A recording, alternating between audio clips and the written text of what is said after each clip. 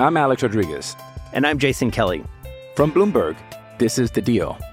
Each week, you'll hear us in conversation with business icons. This show will explore deal-making across sports, media, and entertainment. That is a harsh lesson in business. Sports is not as simple as bringing a bunch of big names together. I didn't want to do another stomp you out speech. It opened up so many more doors. The show is called The Deal. Listen to The Deal. Listen to The Deal on Spotify. I'm Victoria Cash. Thanks for calling the Lucky Land Hotline. If you feel like you do the same thing every day, press 1. If you're ready to have some serious fun for the chance to redeem some serious prizes, press 2. We heard you loud and clear. So go to LuckyLandSlots.com right now and play over 100 social casino-style games for free. Get lucky today at LuckyLandSlots.com. Available to players in the U.S., excluding Washington and Michigan. No purchase necessary. VGW Group. Void where prohibited by law. 18+. Terms and conditions apply. Hello, it is Ryan, and we could all use an extra bright spot in our day, couldn't we? Just to make up for things like sitting in traffic, doing the dishes, counting your steps, you know, all the mundane stuff. That is why I'm such a big fan of Chumba Casino. Chumba Casino has all your favorite social casino-style games that you can play for free anytime, anywhere with daily bonuses. That should brighten your day a little. Actually, a lot. So sign up now at ChumbaCasino.com. That's ChumbaCasino.com. No purchase necessary. VGW Group. Void where prohibited by law. See terms and conditions. 18+. Okay, round 2. Name something that's not boring. A laundry? Ooh, a book club. Computer solitaire, huh? Ah, sorry. We were looking for Chumba Casino. That's right. ChumbaCasino.com has over 100 casino-style games. Join today and play for free for your chance to redeem some serious prizes. ChumbaCasino.com. No purchase necessary. Void where prohibited by law. 18+. Terms and conditions apply. See website for details. I just want to use your love tonight. Yeah. I don't want to lose your love tonight. Yeah. Hello again, and welcome to another episode of the Lookout Landing podcast, Prospect Edition. They Might Be Mariners. I'm your host, Kate Prusser. I'm the managing editor of Lookout Landing, and joining me today is Joe Doyle, our prospects expert. Joe? Hanging in there. How's everyone doing? Pretty good, pretty good. We're excited because, Joe, you have acquired us a very special guest today, a high profile from the pages of MLB.com. Very excited. Jim Callis. Jim, how are you today? I'm doing good. I hope you guys are safe and sound, and I am here in the suburbs of Chicago, and I've got the draft on my mind a lot recently because we just did another draft list. Although I obviously can't tell you how many rounds or when the draft will be exactly yet. It's still been on my mind a lot. Right. It's wild to me that we are like, ooh. Okay, what's the draft going to look like? Well, okay, it's going to be 10 rounds, and that was a blow. And then hearing, no, it might actually be 5 rounds. It's just mind-boggling. I mean, I do maybe half my time in looking into the draft and prospects and that side of things. I can't imagine my preparation started in like November or so. You've been preparing for this draft for years. What a blow is that to you, I would imagine. Yeah, I mean, I'm not so much worried about myself. And the weird thing is we've kind of, in terms of doing our list and evaluating prospects, I think we're kind of similar to what teams have faced where, obviously there's fewer looks at them this spring, but you kind of go about your business the way you usually would as best you can. And I mean, fortunately for us, it's not so much going to games because there's so many players, we can't possibly see them all and get multiple looks, but it's talking to a lot of scouts on the phone. So from a draft standpoint, I mean, I've spent, right before our list came out, and the other weird thing is, today's Thursday. It's like I can't keep track of days anymore. It's very odd. But our draft list went live Tuesday night, and I'd spent probably the previous 2.5, 3 weeks just on the phone, as much as I could with scouts. So that part was kind of the same, but it's, like I said, I mean, I don't know if we're going to do 5 rounds, 10 rounds, June 10th, July 20th, what exactly is going to happen. But we're, at this point, just kind of lining the players up in the order we think they belong. And, unlike past years, we won't be shuffling the order. We just released a top 150. We'll expand it to 200 at MLB.com. But, barring like a serious injury to somebody or something, there's no reason, in past years we'd be shuffling around, okay, who's moving up, who's moving down? Well, these 150 guys are kind of locked in. They're not going to be doing anything in all likelihood that's going to change anything between now and the draft. You guys have been doing some excellent work over at MLB Pipeline, and if you're listening and have not given MLB Pipeline a look, Jim and Jonathan Mayo are posting some of the most comprehensive scouting reports you can find on the top 150 players. You're going to get a full 2080 scale for every tool that the prospect possesses, as well as a general write-up on what they bring to the table. And if this draft is only 5 rounds, well, we're only looking at about 150 to 170 players being taken anyway. So you can get a pretty concrete idea of a large chunk of who's going to be selected in this year's draft. But Jim, I wanted to ask you about this year's draft specifically and how you think it compares to some of the more notable drafts of the past, like 2015, 2011. How does it stack up in your eyes? Yeah, 2011 is that, and people kind of knew it at the time, that kind of that once in a decade type of draft, just like 2005 was previously, where, everybody's raving about the quality. And while I'd say 2000, I guess it's a new decade, so 2020 theoretically could be the draft of the decade. But 2020 draft's not as deep as 2011 or as studded at the top, but it's a really good draft. I mean, I know every year, and I think it's just the nature of people remembering back in the 80s when, guys would not necessarily sign out of high school and the college crops were deeper and the drafts just seemed like they were deep every year. The most of the time when I talk to scouts in the off season is we do our first list in the winter. It's a lot of, the draft's lacking in this or that, and it's just kind of mediocre.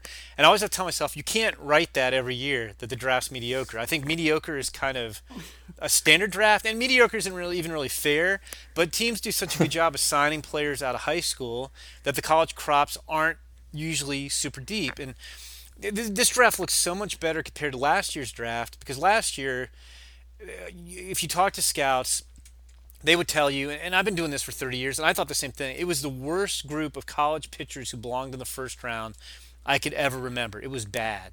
And this year, they're not all going to go in the first round, but there's, if you were to take the top college pitchers from last year and the top college pitchers from this year and put them on one list, let's say you did a top 25, 18 or 20 of them would probably be from this year. It's really deep. It's just, I don't know if it's cyclical, but as bad as last year was, that's how strong this year is.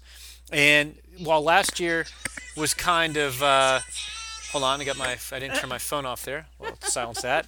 Fantastic ringtone. Thank you. I like it. So I was gonna say last year, the focus was on all the really good position players at the top of the draft and how it was an unusually deep college position player crop, because most of the best college position player, most of the best high school players sign, like I just said, so they don't always get to college. Well, this year you have some really strong college position players too, and the top of the draft, the top 2 picks are probably going to be Spencer Torkelson out of Arizona State, and then Austin Martin out of Vanderbilt. So the college crop is really strong, and while the high school crop isn't necessarily as strong, I think there's some good high school pitching, there's some good high school hitting. So I think it's a long way of saying I think it's going to be a really good draft. How do you feel the prep? We know that the college side is much stronger than it has been in the past, definitely compared to last year, but probably in the last few years. How do you feel the prep side compares to previous years, especially I think it's about, yeah, I was gonna say I think it's about average. I don't think it's like a year where we're going, there's unbelievable crop of high school hitters or high school pitchers, compared to normal. But I do think it's kind of an average year in those cases. There's a pretty good trio of high school pitchers, that if teams weren't afraid of high school pitchers would go in the top half of the first round somewhere. In Jared Kelly and Mick Abel and Nick Bitsko, and there's some pretty I don't think there's college or high school position players you go can't miss, this is a can't miss 5-tool guy, but there's a really good group of high school players starting with Zach Veen, who's a Florida high school outfielder. So I feel like it's I guess if we're putting the 20 to 80 scale on on just this crop, I'd say the college side might be a 55 or 60 compared to normal year, and the high school side's a 50. It's average. It just doesn't stand out as much because I think the college crop is strong. Say it feels like an especially rough year to lose out because this draft is more deep, I think, than it is with the, like you said, the star players stacked at the top. So it feels like an especially rough year to have it kind of cut off at the knees. Yeah, I mean it is, you know, it's interesting. I mean, with the high school guys in particular, either they didn't like, you know, I would assume there wasn't much high school baseball up in Washington, and there wasn't much here in Illinois. But these guys did get seen last summer at showcases and events like that. I mean, in some areas of the country, you got a couple games in, or there were scrimmages. So I feel like teams, even though they wanted more looks at high school guys, for a lot of the high school guys, especially with position players, I think they're still going to be fine. I think we'll still see those guys get picked and signed. Well, you know, what this really hurts, I think, too, if you have a 5-round draft, is, you know, the classic, you know, projectable high school pitcher who's, you know, maybe like 6'3", 180, and you're hoping to see him get stronger and show you more stuff as a senior, and you just didn't get the opportunity with those guys. I think those guys are going to bear the brunt, because it's always hard, even in a normal draft. I mean, like when we line up our list, we do it based on ability. We don't care about signability. But for pro teams with high school pitchers, there's often this gap between how much you would value their present stuff and how much you would value what you project that stuff could be. And teams will try to kind of find the sweet spot in between. But in a lot of cases, like, okay, the guy hasn't really, you know, come into his own yet. You know, is he going to sign for $500,000, or is he going to go to college, and if he becomes a first-round pick, he gets, you know, many more times that. You know, like case in point, I mean, the first two pitchers who will probably get drafted this year are Asa Lacy at Texas A&M and Emerson Hancock at Georgia. And I think you probably could have signed them for $1 million out of high school, but they weren't quite there yet. Hey, Hancock was probably a tougher sign at Georgia, but Asa Lacy might sign for $1 million. Now those guys are probably going to get, you know, 4 or 5, you know, maybe 6 times that coming out of college. And it's just, you know, that gap sometimes is very tough to bridge, especially if the player's willing to bet on himself. You know, you mentioned that the high school crop is probably going to bear the brunt of this. Some of those guys that aren't the premier talents that are going to go in the first round might have signability concerns. On the other side of that, it almost seems like the senior college players, which is kind of a weird, extraordinarily talented class, if you want to call it that, with guys like Landon Knack and John McMillan, guys that have actual legitimate cases as top 5-round picks. It seems like they might actually benefit from this a little bit, because bonus pools are smaller, and, you know, they're going to be a necessary sign for some of these teams that, if they want to reach and spend a lot of their bonus pool in the first round, they're going to have to find ways to cut costs later in the draft. Is that something that you're getting a sense from? Somewhat. I mean, the hard part is, like, we don't know if it's a 5-round or 10-round draft. I do feel like, for the most part, whether it's 5 rounds or 10 rounds, in either scenario, I think the draft will somewhat resemble what last year's 40-round draft was like in those rounds. You know, if we have a 10-round draft, I do think we'll see kind of business as usual, and your kind of garden variety college seniors getting $5,000 in the 8th round so they can shift bonus pool money around. If it's only a 5-round draft, I don't think we're going to see many seniors drafted at all. I think you're going to see college juniors squeezed, not like to $5,000, but if the way they've changed the rules this year is, if you are an undrafted player, you cannot receive more than $20,000.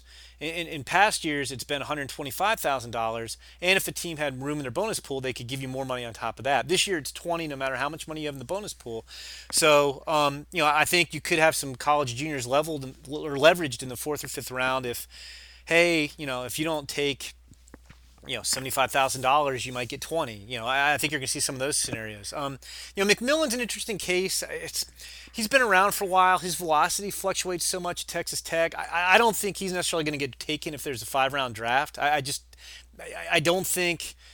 I think there'll be other ways to save money. Landon Knack is a really interesting one, because he's not just a senior. He's a 5th-year senior who came out this year. He's always been a strike thrower, never been drafted. He's been eligible 5 years in a row. This is his 5th year in a row after high school and junior college, and a junior last year. Never got drafted. Was always a guy who threw a lot of strikes with kind of fringy stuff. And this year, the stuff took a huge leap. You know, 93, 95 mile-an-hour fastball, touching 98. His secondary pitches are better. And he had a 51-to-1 strikeout-to-walk ratio in 25 innings. He'll be 23 in July. He's super old because he's a 5th-year senior. You know, he's probably the best 5th-year senior prospect since David Freese back in, I think it was 2006. Because obviously most of the time, if you're a good prospect, you're going to sign before you're a fifth-year senior.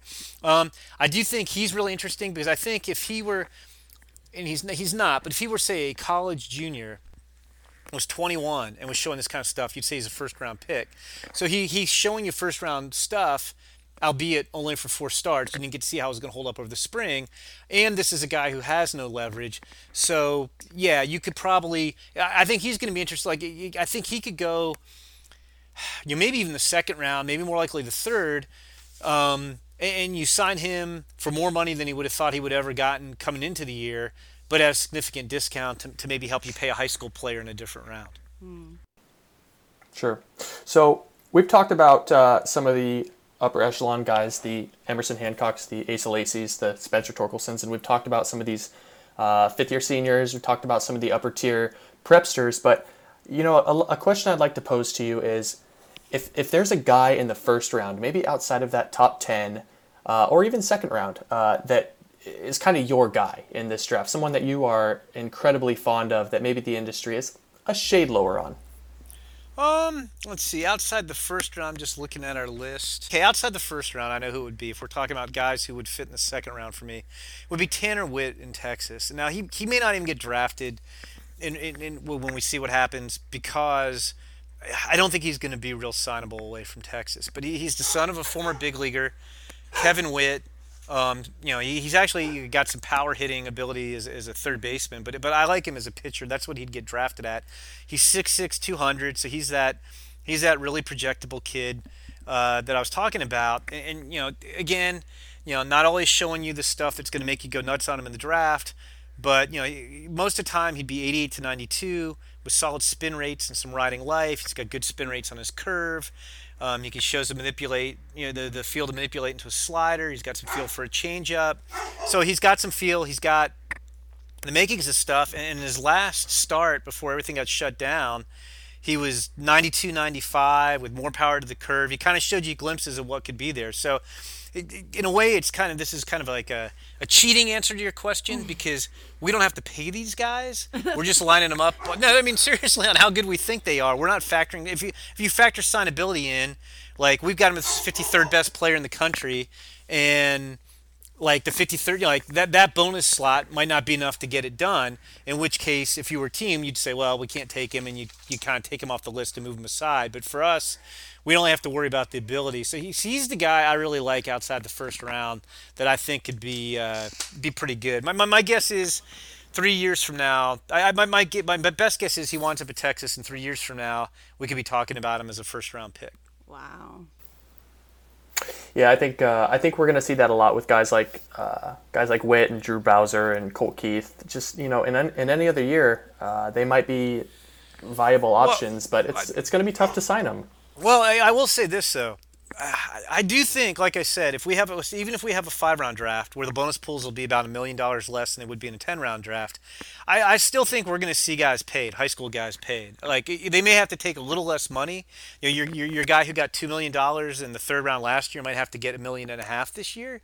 But I still think, if I remember the numbers correctly off the top of my head, there was something like 40 high school players who got $600,000 or more in the top 5 rounds last year, and I would expect in a 5-round draft it would probably be the same. And I think if on the position players, like, I don't think Bowser had a great spring, but like, if your team that say likes Drew Bowser, or you like Colt Keith, the 2 guys you mentioned, those are position players. You kind of had a pretty good feel for them. You weren't trying to project velocity gains and how much weight they might put on and how much better their stuff might get, like you would with a pitcher like Witt.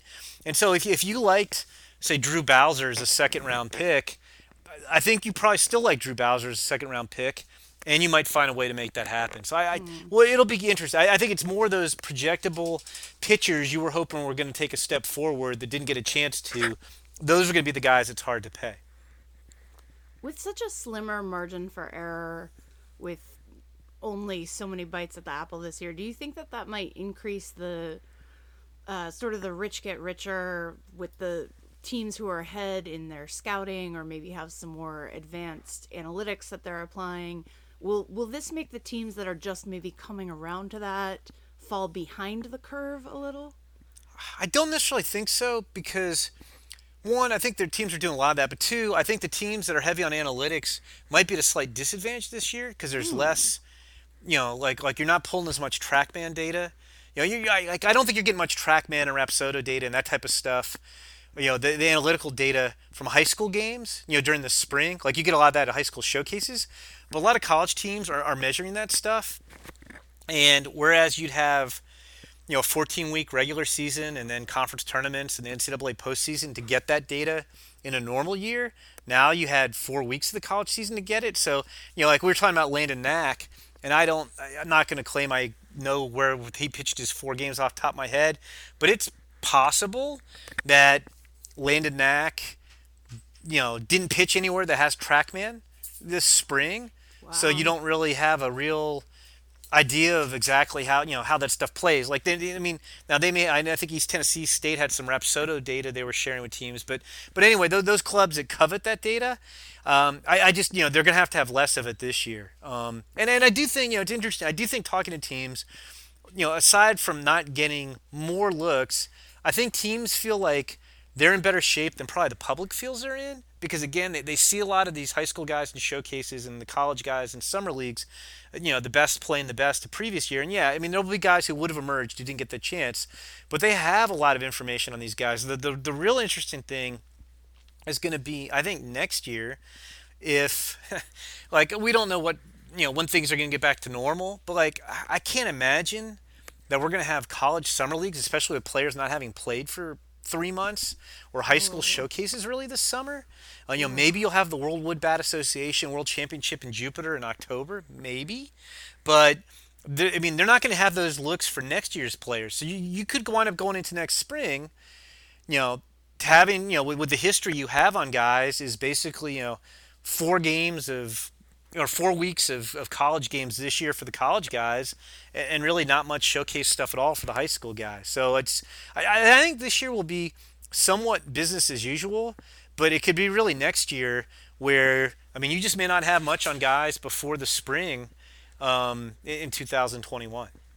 That's a really interesting thought, because we see sort of the surface. It's like the iceberg principle, right? We see what's on the surface, but teams have been scouting these guys, college guys, they've been scouting since they were high schoolers. Some of them, they know since their age has barely passed into the double digits. So we are losing a big chunk of development time there. That's maybe going to have a ripple effect down the line. That's interesting. Yeah, because a lot of these guys, will make, for instance, I think, he still would have gone good, but the guy who we have ranked as the number 5 prospect in the country is a shortstop, second baseman from New Mexico State named Nick Gonzalez, who put up great numbers last year and can really hit. But the altitude and the competition in New Mexico State, it's very hitter friendly. And so, if he had no summer ball, there would be some skepticism about him. But instead, he had summer ball, and he went to the Cape Cod League, which is the best summer league. And he was the MVP, and he had an unbelievable summer using wood bats against, the best competition in college baseball. And that sold him as, not just, hey, could this guy maybe go in the first round, to this guy's going to go in the top, 5 or 6 picks probably. Yeah. Whoever, his counterpart would be this year, isn't going to have that chance probably, because I'm skeptical that you're going to have a Cape Cod League season or any of these summer leagues playing. Yeah, it's definitely going to hurt some of those guys that burst onto the scene in the wood bat circuit. So I want to jump into the Mariners farm system in just a minute here, but to kind of conclude this MLB draft portion of the chat, the 6th pick is going to be a very, very interesting one. A lot of people are projecting that the top 5 picks are as set in stone as one might infer they would be at this time. So when you look past the top 5, which is Gonzalez, Lacey, Hancock, Torkelson, and Martin, the Mariners will go on the clock at number 6. If you're Jerry Dipoto and you've got the upside of Zach Veen, the safety of Reed Detmers, or kind of the whole package in Garrett Mitchell, Jim, if we were to put you on the clock, what direction would you go? Yeah, and I'd say the other name I would throw in there would be the guy we have next on our list too, Max Meyer out of Minnesota. Those would probably be the guys. Again, this is easy for me to say because I don't have to pay him. And I'm not just saying this because it's the order we have in the list. Garrett Mitchell's a really interesting guy. I think he's got, there are reasons we have Torkelson and Martin and Gonzalez ranked above him among the college hitters, but he's got the best all-around package of tools of any of them. I mean, you're talking about a guy who, could be a plus hitter, could have at least average power, well above average runner, at least a plus arm. No reason he can't be a plus defender in center field. The issue, and I'll admit, I don't know, because we don't have a medical staff and we don't vet this stuff. He's got diabetes, and that could affect his status a little bit, although it hasn't stopped him from being one of the best college performers, last year and again this year. So, unless I, had some reason to know that, okay, the type 1 diabetes is going to be a long-term concern, and he's, was diagnosed with it in 3rd grade, so he's dealt with it for a while. It's not like it just kind of got sprung on him and he's trying to figure out how to deal with it. To me, I would take Garrett Mitchell. I think you can make a case if you're sold that he's going to be a good center fielder, and Nick Gonzalez is probably a second baseman. I think you could, and I agree with you. I do think those top 5 picks, everybody feels, in this great time of uncertainty, are as certain as we can feel about them, are going to go 1 through 5. But I think you could even argue Garrett Mitchell over Nick Gonzalez. And if you just wanted to keep going, if you want to talk about the volatility of pitchers, I think you could argue Garrett Mitchell over Asa Lacy or Emerson Hancock. But again, I don't know how the diabetes is going to play into that. But I would say Garrett Mitchell, if say that is a factor, or for some reason the Mariners otherwise aren't on Garrett Mitchell, they haven't taken high school players in the first round, with this regime, I don't think at all, right? Not at all. No, and so I would think they would go with one of the pitchers, either Reed Detmers, who probably has the highest floor of any pitcher in this draft, and I think would be in the big leagues, within a year probably if you wanted him. The stuff's probably more average to solid than oh my god. Or you go with Max Meyer, who's not as big as Reed Detmers, but he's super athletic, was spectacular, as was Detmers this spring.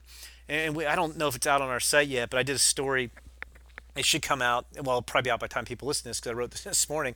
But Max Meyer might have the best pitch in the draft in his slider. And of the guys on our top 150, and I give credence to starters who do it over relievers who just blow it out for an inning or two, I think he's got the best fastball in the draft too. Wow. Or at least on our top 150 list. So, there's probably a little bit more risk with him because he's 6 feet tall. He's right-handed. Detmers is left-handed. But, when you talk about, reliever risk, with Max Meyer, it's not A, I think he's athletic enough to start. But B, you're not talking, it's not reliever risk. It's like closer risk. Like this guy, if he's not a starter, it's not like, oh, well, we'll have to put him in the 7th inning. No, if Max Meyer's not a starter, then he's going to close games for you. So, I don't feel like the reliever risk is the same when you just would say that about, normal guy. So, like I said, I would take Garrett Mitchell. I'm not educated enough to tell you how teams would be concerned about the diabetes. And if that were an issue, I don't see the Mariners taking Veen. I would guess Detmers or Max Meyer. So one follow-up, one quick follow-up on Mitchell, really quick, because I know he's been a really popular selection by a lot of mocks to Seattle. The 5-tool thing is thrown around a lot with Mitchell. I've watched a good amount of his tape, and I've talked to a lot of different people that are a little concerned that Mitchell has this propensity to kind of get in his head and tinker with his swing and come in every year looking a little bit different at the plate. But the batting practice power has always shown out. Now, he's only got 6 home runs in 3, I guess a little over 2, I should say, collegiate campaigns. Does the lack of in-game power scare you at all, or do the other 4 tools outweigh the risk? Do I think he's going to be a 30 home run guy? No. But I do think, we like you said, we know there's plus raw power in there. And I do think, the guys who are gifted hitters tend to get to a lot of their power. So I'm not as worried about it. I would project him maybe as a 20 home run guy, which, with everything else he could do, I think makes him a really good player up the middle. At Baseball America, J.J. Cooper said Mitchell is a college prospect who feels like a high-ceiling high school prospect. Is that just because he does have that well-roundedness, the 5 tools, with maybe some potential in there? Yeah, I think. Yeah, I was gonna say like he was kind of what I was talking about earlier. Like pro teams, if you're an athlete, if you're athletic and you can hit, pro teams will do almost anything to sign you coming out of high school. Athletes who can hit like Mitchell don't usually make it to college. In his case, I mean, I think UCLA does a really good job of recruiting and hanging on to their guys. And again, I don't know if the diabetes was a concern at all, and maybe the bonus offers weren't what he wanted. That obviously didn't mean his asking price, but I think what he's getting with that. Now, at the same time, I would think a guy who, his hit, he hit 350 last year as a sophomore. He has one of the higher contact rates among the top prospects in college baseball. He's got, even if it's not big power, it's extra big home run power. It's extra base power. I mean, the guy did have 32 extra base hits and 18 steals in 62 games last year. I feel like the floor is pretty good with him too, because I feel like at worst, like I know this guy's going to hit for average. I know he can probably play up the middle in center field, and I know if he can't, he's got the arm for right field, and he would be a really good right fielder on the corner. So if he winds up being like a 280, 15 home run guy with that kind of defensive profile, that's still a pretty good player. So I think what JJ is saying, I get what he's saying there, and I agree with that. But I would also submit, I think there's a high floor with this guy too. Wow. Well, you've sold me on Mitchell. Congratulations. Well, yeah, like I said, I just don't know like what teams think of type 1 diabetes, how much that affects somebody's thinking when you're picking up there. But like I said, again, I'm not a doctor. He's handled it. He's been able to have success despite it to this point. But if that's not a concern, to me, and I really like Max Meyer too. But to me, I would take Garrett Mitchell if the diabetes isn't a concern. That would be a fairly easy pick for me, as much as I like Max Meyer and Reed Detmers and Zach Veen. Fair enough. Yeah, the jury is definitely out on that pick. There's a lot of different directions that Seattle could go. Let's shift a little bit to kind of the farm system in Seattle and kind of how over the last 2 or 3 years they've gone a full blow it up rebuild. I want to talk about some of the different players that maybe aren't talked about quite as much. The Kellenics and the Julios and guys like that. They get a lot of publicity, but one guy I wanted to pick your mind a little bit about is Noelvi Marte. He's definitely a polarizing figure. He's a little bit like Mitchell in the fact that he's got tools across the board. Yet to play in the States, but when you look at a player like that, kind of what are your thoughts on his potential, his future, and just your general thoughts on Noelvi Marte? Yeah, no, obviously with him, the potential's huge. It's always tough, I think, where to rank like the super young international guys who haven't played in the U.S. Because on one hand, and Marte's an example. He's got a really interesting package of tools. He put up great numbers in the DSL, which is, it's great. You want your guys to have success. The DSL is also kind of like, one step above high school ball. So it's not like you can't really read a lot into the stats. And on the other hand, it's sometimes easy to fall in love with the super young guys but not acknowledge, they haven't had a chance to struggle in full season ball like other guys have. So it's always kind of tough with guys like Marte who are really talented but haven't played a ton. I think he's our top-ranked Mariner who's not on our top 100 prospect list. But, his upside's huge. You could have a guy who, looks like he's going to hit for a lot of power and make, certainly enough contact to get to it. Right now he's a plus runner. The question is, where does he wind up defensively? Maybe, if I had to guess, look, I've been wrong on this stuff too. Like, it's easy to say, he's going to outgrow shortstop, and then you look, Corey Seager's still at shortstop, and there's, plenty of other examples of big guys staying at shortstop. Maybe he winds up at third base. Maybe he winds up in the outfield. But I think the bat's, really, really interesting. And, if we don't have a season, we're not going to be updating our top 100 prospect list outside of putting drafted players on it. We'll be a handful because nobody's playing games. But, I do think if we had a normal season, and, I don't know the number off the top of my head, but I would say, roughly, a quarter to a third of our preseason top 100 prospects graduate to the big leagues before the end of the season, and we, take them off the list as soon as they exceed the rookie standards. That in a normal year, Noelvi Marte probably would have been on our top 100 prospect list by the end of the season. But as of now, I don't know what to say. I mean, it's unlikely he'll make it unless we have a minor league season, because my guess is if we don't, we'll add 10 or 12 guys from this year's draft, and that'll be it. I don't know why we would change the order of our top 100 prospects list right now otherwise. No, there's only so much you can do without getting any information on how these guys are progressing, so that makes sense. I'm Alex Rodriguez. And I'm Jason Kelly. From Bloomberg, this is The Deal. Each week, you'll hear us in conversation with business icons. This show will explore deal-making across sports, media, and entertainment. That is a harsh lesson in business. Sports is not as simple as bringing a bunch of big names together. I didn't want to do another stomp you out speech. It opened up so many more doors. The show is called The Deal. Listen to The Deal.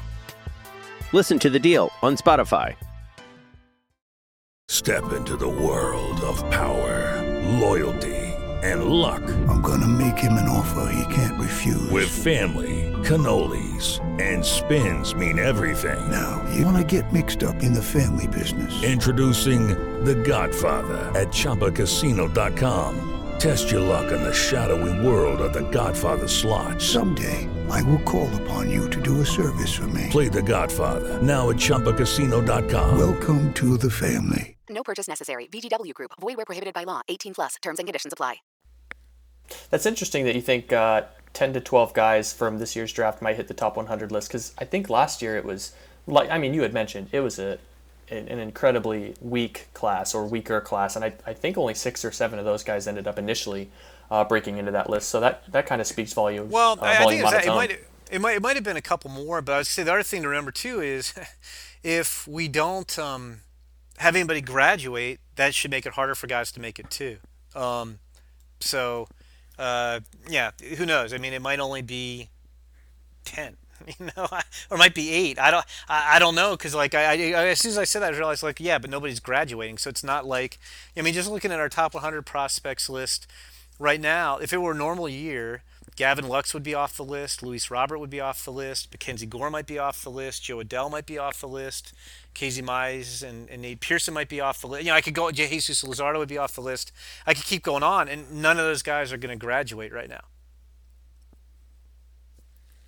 Yeah, it's an awfully weird time for prospects. This list is going to, I guess you could say the top 100 prospects is going to get more and more talented as the next 18 months goes by, but that's maybe not necessarily a good thing. It's by default. Hey, I wanted to rewind really quick just on the Julio and Kelenic conversation argument. Is from your point of view, is there one that you prefer over the other? I sigh just because it's I really think it's a matter of taste. I think you could make... Do you like chocolate ice cream or vanilla ice cream? Yeah, well, I would take chocolate over vanilla, but it's do I want That's true. I should have said something like mint chocolate chip or something. That would be tougher. But yeah. With these two guys... Yeah, neither of them would be happy about me calling them vanilla. Scratch that. That's right. I'm going to tell Jared Kelenic you called him vanilla. But, oh my God, please don't. Don't do that. I cannot. Please, God. I was just going to say, almost any point you can make about one of them, you can make about the other. Julio Rodriguez, unbelievable performance for a guy who's so young. Well, Kelnic's only a year older, and he got up to AA. I think the best way to look at this is, I think they both have high floors and high ceilings. I think Kelnic's got the higher floor. I think Julio's got the higher ceiling. I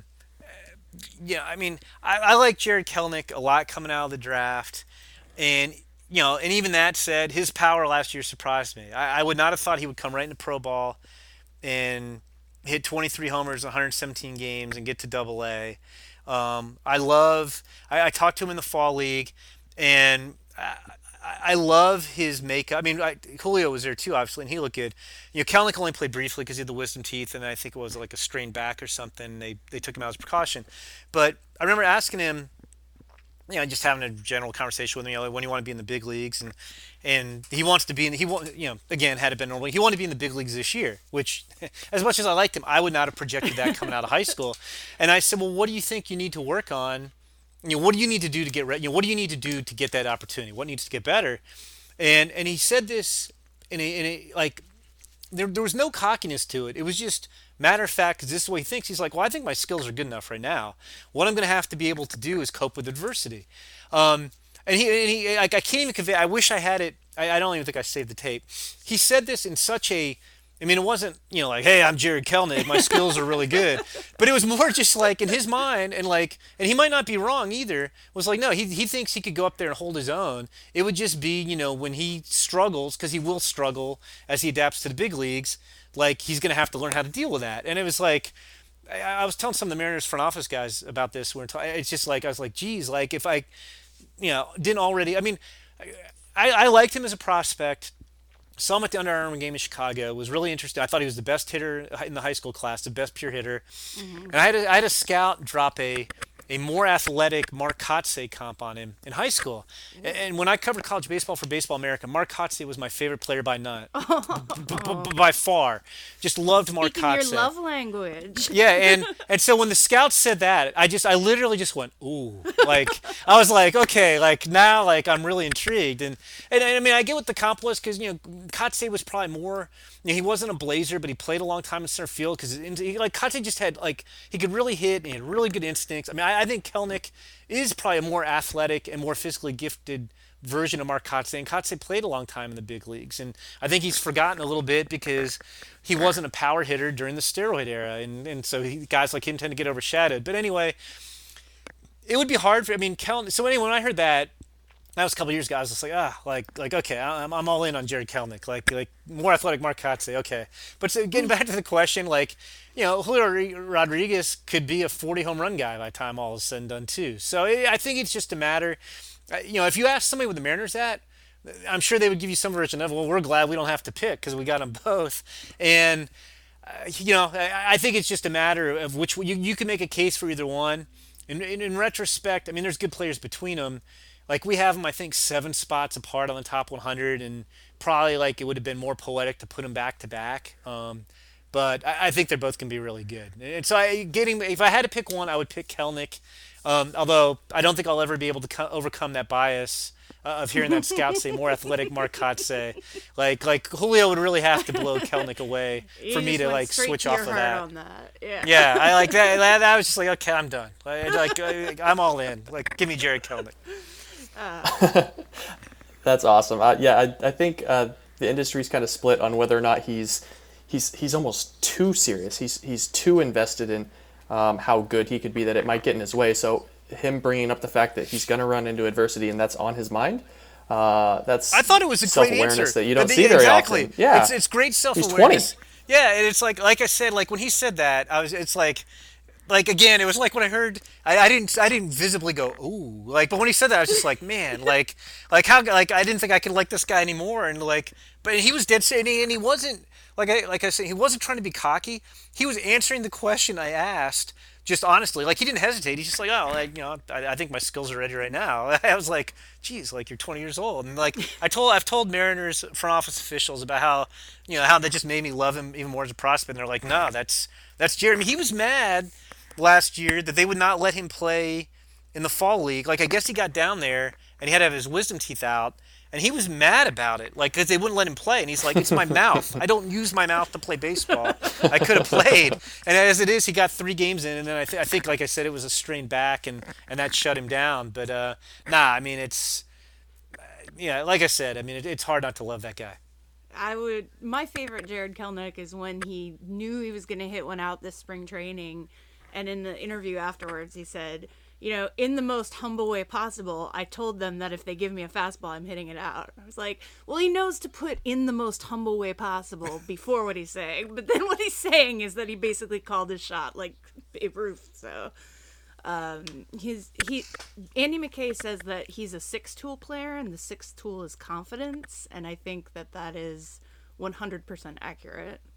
Yeah, and the thing is, and like I don't even think it's overconfidence even. No, it's just. But confidence. To succeed in baseball, I think you have to believe in yourself.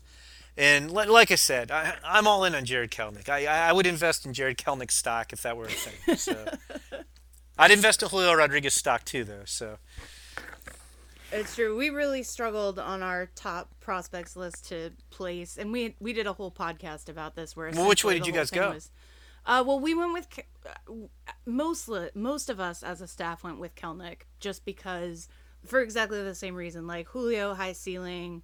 Kelenic has kind of done it, and if you look at his season last year, when we talk about him facing adversity or coping with adversity, he really did a great job with it, just level by level. In the South Atlantic League, he was frustrated because he wasn't getting any balls to hit, and he had to really learn to just stand up there and take his walk until eventually they moved him to Modesto, and then he got confronted with the best breaking balls he'd ever seen, and then that was frustrating for him. And then he had some injuries that he had to go through, and then he went to AA, and he was the youngest guy, and he had to like find a way to overcome sort of the adversity of being dropped into a really tightly knit team of guys who are all older than him, who are on the precipice of being called up to the majors.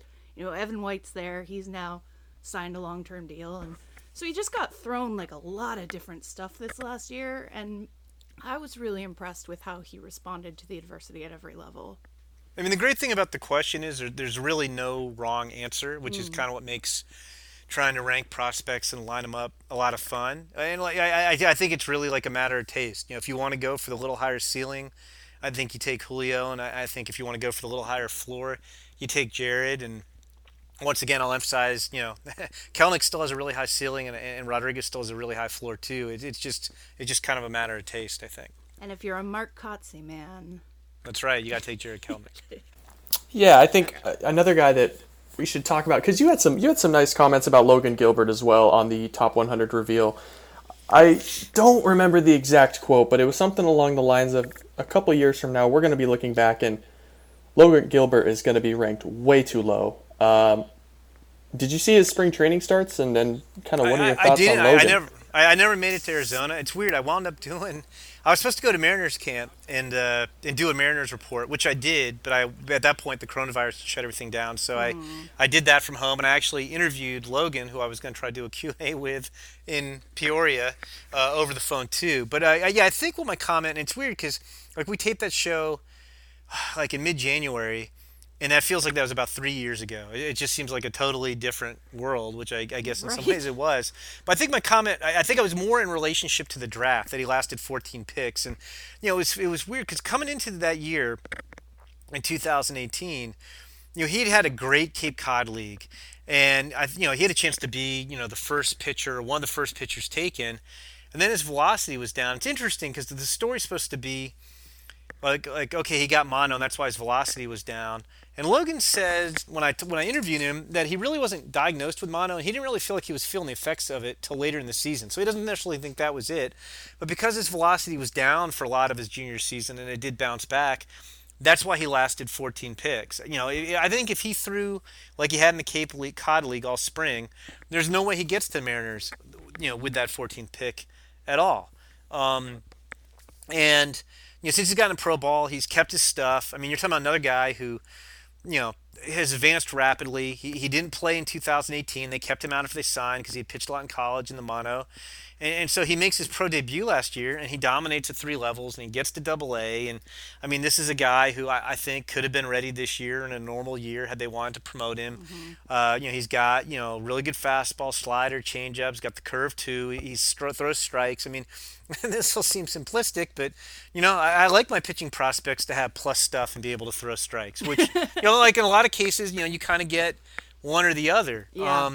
But, like, so I do think he's a little underrated just because, I mean, you know, he didn't play in 2018 professionally, and he was the 14th pick rather than, say, top 5 pick. But I do think, you know, based on what we saw last year, that, you know, like 5 years from now or so, people will be wondering, how did that guy last 14 picks in that draft? And, you know, the funny thing is, not to dwell on Jared Kelenic, but we all know the Mariners love Jared Kelenic, and we're hoping for him at 14. Knew they probably weren't going to get him, and they didn't because the Mets took him and then traded him. But I mean, pretty amazing that the guy they wanted was Jared Kelenic, who they're then later able to trade for. And with Kelenic gone, it winds up they get Logan Gilbert at 14. I mean, that's some pretty good serendipity there, right there. That's quite a haul for that class, ending up with Kelenic and Gilbert, who might, you know, bolster the roster for the better part of a decade. Going a little bit deeper into this farm, Is there anybody that's maybe outside the top 8 or top 10, kind of those guys that are always talked about in top 100 circles that you've got your eyes on in 2020 or whenever I we should play say baseball maybe again. 2021? Yeah, I mean, I do think the system's a little bit top heavy, but I do think the depth has increased. I mean, the guy who's right outside our top 10, left-hander Brandon Williamson was a second-round pick last year. He kind of popped up on my radar 2 years ago, and he was at North Iowa Area Community College. And he's a guy who I still think he's seeking consistency. I mean, he's a big guy who sometimes gets out of sync, but like he can show you 3 pretty good pitches and some strikes when he's on. I think he's a super interesting guy. He'd be one. I think Sam Carlson I really liked coming out of high school, and he had Tommy John and was going to get back on the mound this year. I was kind of curious to see how he did. Kind of a name that jumped out to me is one of the best relievers. Sam Delaplane looked really good in the Arizona Fall League last year. Seemed like he has a chance to be in the big leagues pretty quick. I don't think he's going to necessarily be he's not Kelenic, Rodriguez, Gilbert type of ceiling, but I think he could be a really useful guy. And I actually, and it's not just because I'm a Georgia grad, but the number 30 player on our top 30, Tim Elliott, I thought he was the best number 4 starter in the country last year in college baseball. He was kind of the midweek starter for the Bulldogs. And he's got a good arm and he can pitch. I mean, he's more kind of that, I think, average-ish stuff, average to solid, and he can, he's more strikes than command. The control's better than command, but I think he's an interesting sleeper who was a 4th-round pick last year.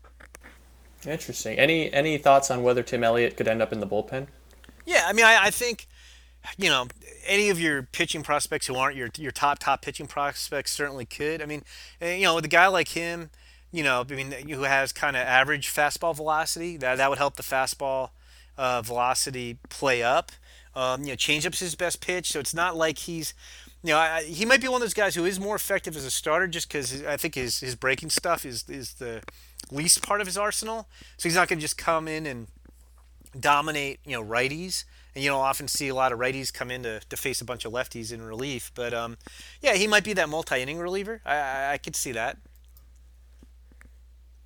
Okay, so now this is a bit of a fun one. You guys posted an article, I think it was this week, denoting some of the top shortstop prospects in the last 20 years and whether or not they had the chance to become the best shortstop in the history of their organization. So I kind of wanted to pose that question surrounding the Mariners, but of course, let's say Noelvi Marte ends up at shortstop. He's not going to be Alex Rodriguez, so that's a hapless adventure. Yes. Yeah, Kelenic's not going to be Junior, and Julio's not going to be Ichiro, but a good one to look into would be Cal Raleigh, who is maybe the catcher of the future for the Mariners. Dan Wilson kind of owns the crown, if you will, in Seattle with 14 WAR behind the plate. What are your thoughts on Raleigh? Contested crown, It's not a deep list. But what are your thoughts on Raleigh? I'll be honest with you. Circles in Seattle think that Cal Raleigh is not getting enough, notoriety because of the monster power that he has. He's a switch hitter. There's some questions on defense. By the way, the circle is here. It's. I have to sit out this conversation because I am an irrational Cal Raleigh stan, so I have to kind of button up here for a little bit. So, Jim, where do you fall on Cal Raleigh, and do you think he's got a chance to stay behind the plate for a number of years in Seattle? Yeah, I mean, I think he's gotten better. I think that was a question on him coming out of Florida State is this guy definitely going to be a long-term catcher? And I think he's made improvements behind the plate. I don't know. I'm looking at our Mariners list, and we have him at number 8, and I feel like he's appropriately ranked. But like, if the bar for Dan Wilson is, like 14 or 15 WAR? Yeah, he could just do 14. That. Yeah, I mean, which is weird because I think he was their starter for about 11 years, so it's not like a great average per year. I'm looking at the Baseball Reference year-by-year starters. That's not a great average. I mean, he could. I don't think he's a slam dunk, can't miss, but he's one of those guys. I mean, there are many things that stink about we may get a major league season, like I said before. I just don't feel confident we're going to have a minor league season, and there are a lot of things that stink about that. And Cal Raleigh was one of those guys that, like, okay, guy hit 29 home runs last year. I was really curious to see how's he do at higher levels? Let's see what happens this year, and maybe I don't know if he'd go back to Double A a little bit, but let's see how he does, because his numbers were a lot better in the Cal League than they were in Double A, and now we might not find out at all, so we might have to wait till next year. Yeah, he ran into a bit of a buzzsaw at Double A. I think it's partially too, like, it was his first full year and just the wear and tear of being back there and all kind of the new things that he was learning and working on. They've changed his setup a little since college. He's a one knee down catcher now, and he just had a lot. No, there's a lot. I mean, I think all that's fair, and that's why, like, exactly why it's like, okay, let's see how he does this year. We may not find out. It may have to be. So let's see how he does in 2021. I wanted to let's jump back really quick on Logan Gilbert. I posed the question to you about Cal Raleigh exceeding Dan Wilson. Logan Gilbert. I mean, I know this is totally hypothetical, but Felix is a 50 WAR. Jamie Moyer sits at 34. Those are the top three, and in between is Freddie Garcia. What do you think Logan Gilbert's chances are of kind of getting on that Mount Rushmore of Mariners pitchers? He'd be on the Mount Rushmore. 50 WAR is kind of a high hurdle to clear. Sure. He's a pitcher. Things can obviously go wrong. Throw a couple perfect games, Yeah, exactly. I think Mark Langston is at 19. I do think he's that talented, and yeah, it's funny because I would have thought that Mark Langston would be among those leaders. I'm surprised, but I guess he was only there for 5 years before he got traded. Yeah, right? Langston is number 4 at 19 WAR. I would think. I mean, I'm not a prognosticator by any means, but I would think Logan has a pretty good shot of exceeding 19. I would say he's got a shot. I mean, the thing to remember is, like, in a typical draft, you might have 10 guys who exceed 20 WAR out of a typical draft. So, because the thing is, too, I guess looking at it, he could get traded, he could get hurt. You don't know how it's going to play out. But I mean, yeah, I think he definitely has the upside to be on that Mount Rushmore. Sure. Well, here's the last question that I've got involving the Mariners farm. They called up a lot of guys last year in the Sheffields and Justin Dunn, Kyle Lewis, and Evan White is coming, Jake Fraley a little bit. What are your thoughts on Kyle Lewis? Because there's a bit of a divide here in Seattle as to whether or not he was a flash in the pan last September when he came in and hit 6 bombs in like 10 games.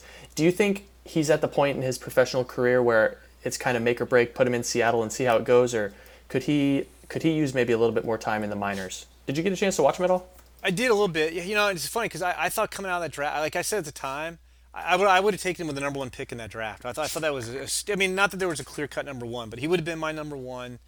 Had the horrible knee injury almost right away after they stole him with the 11th pick.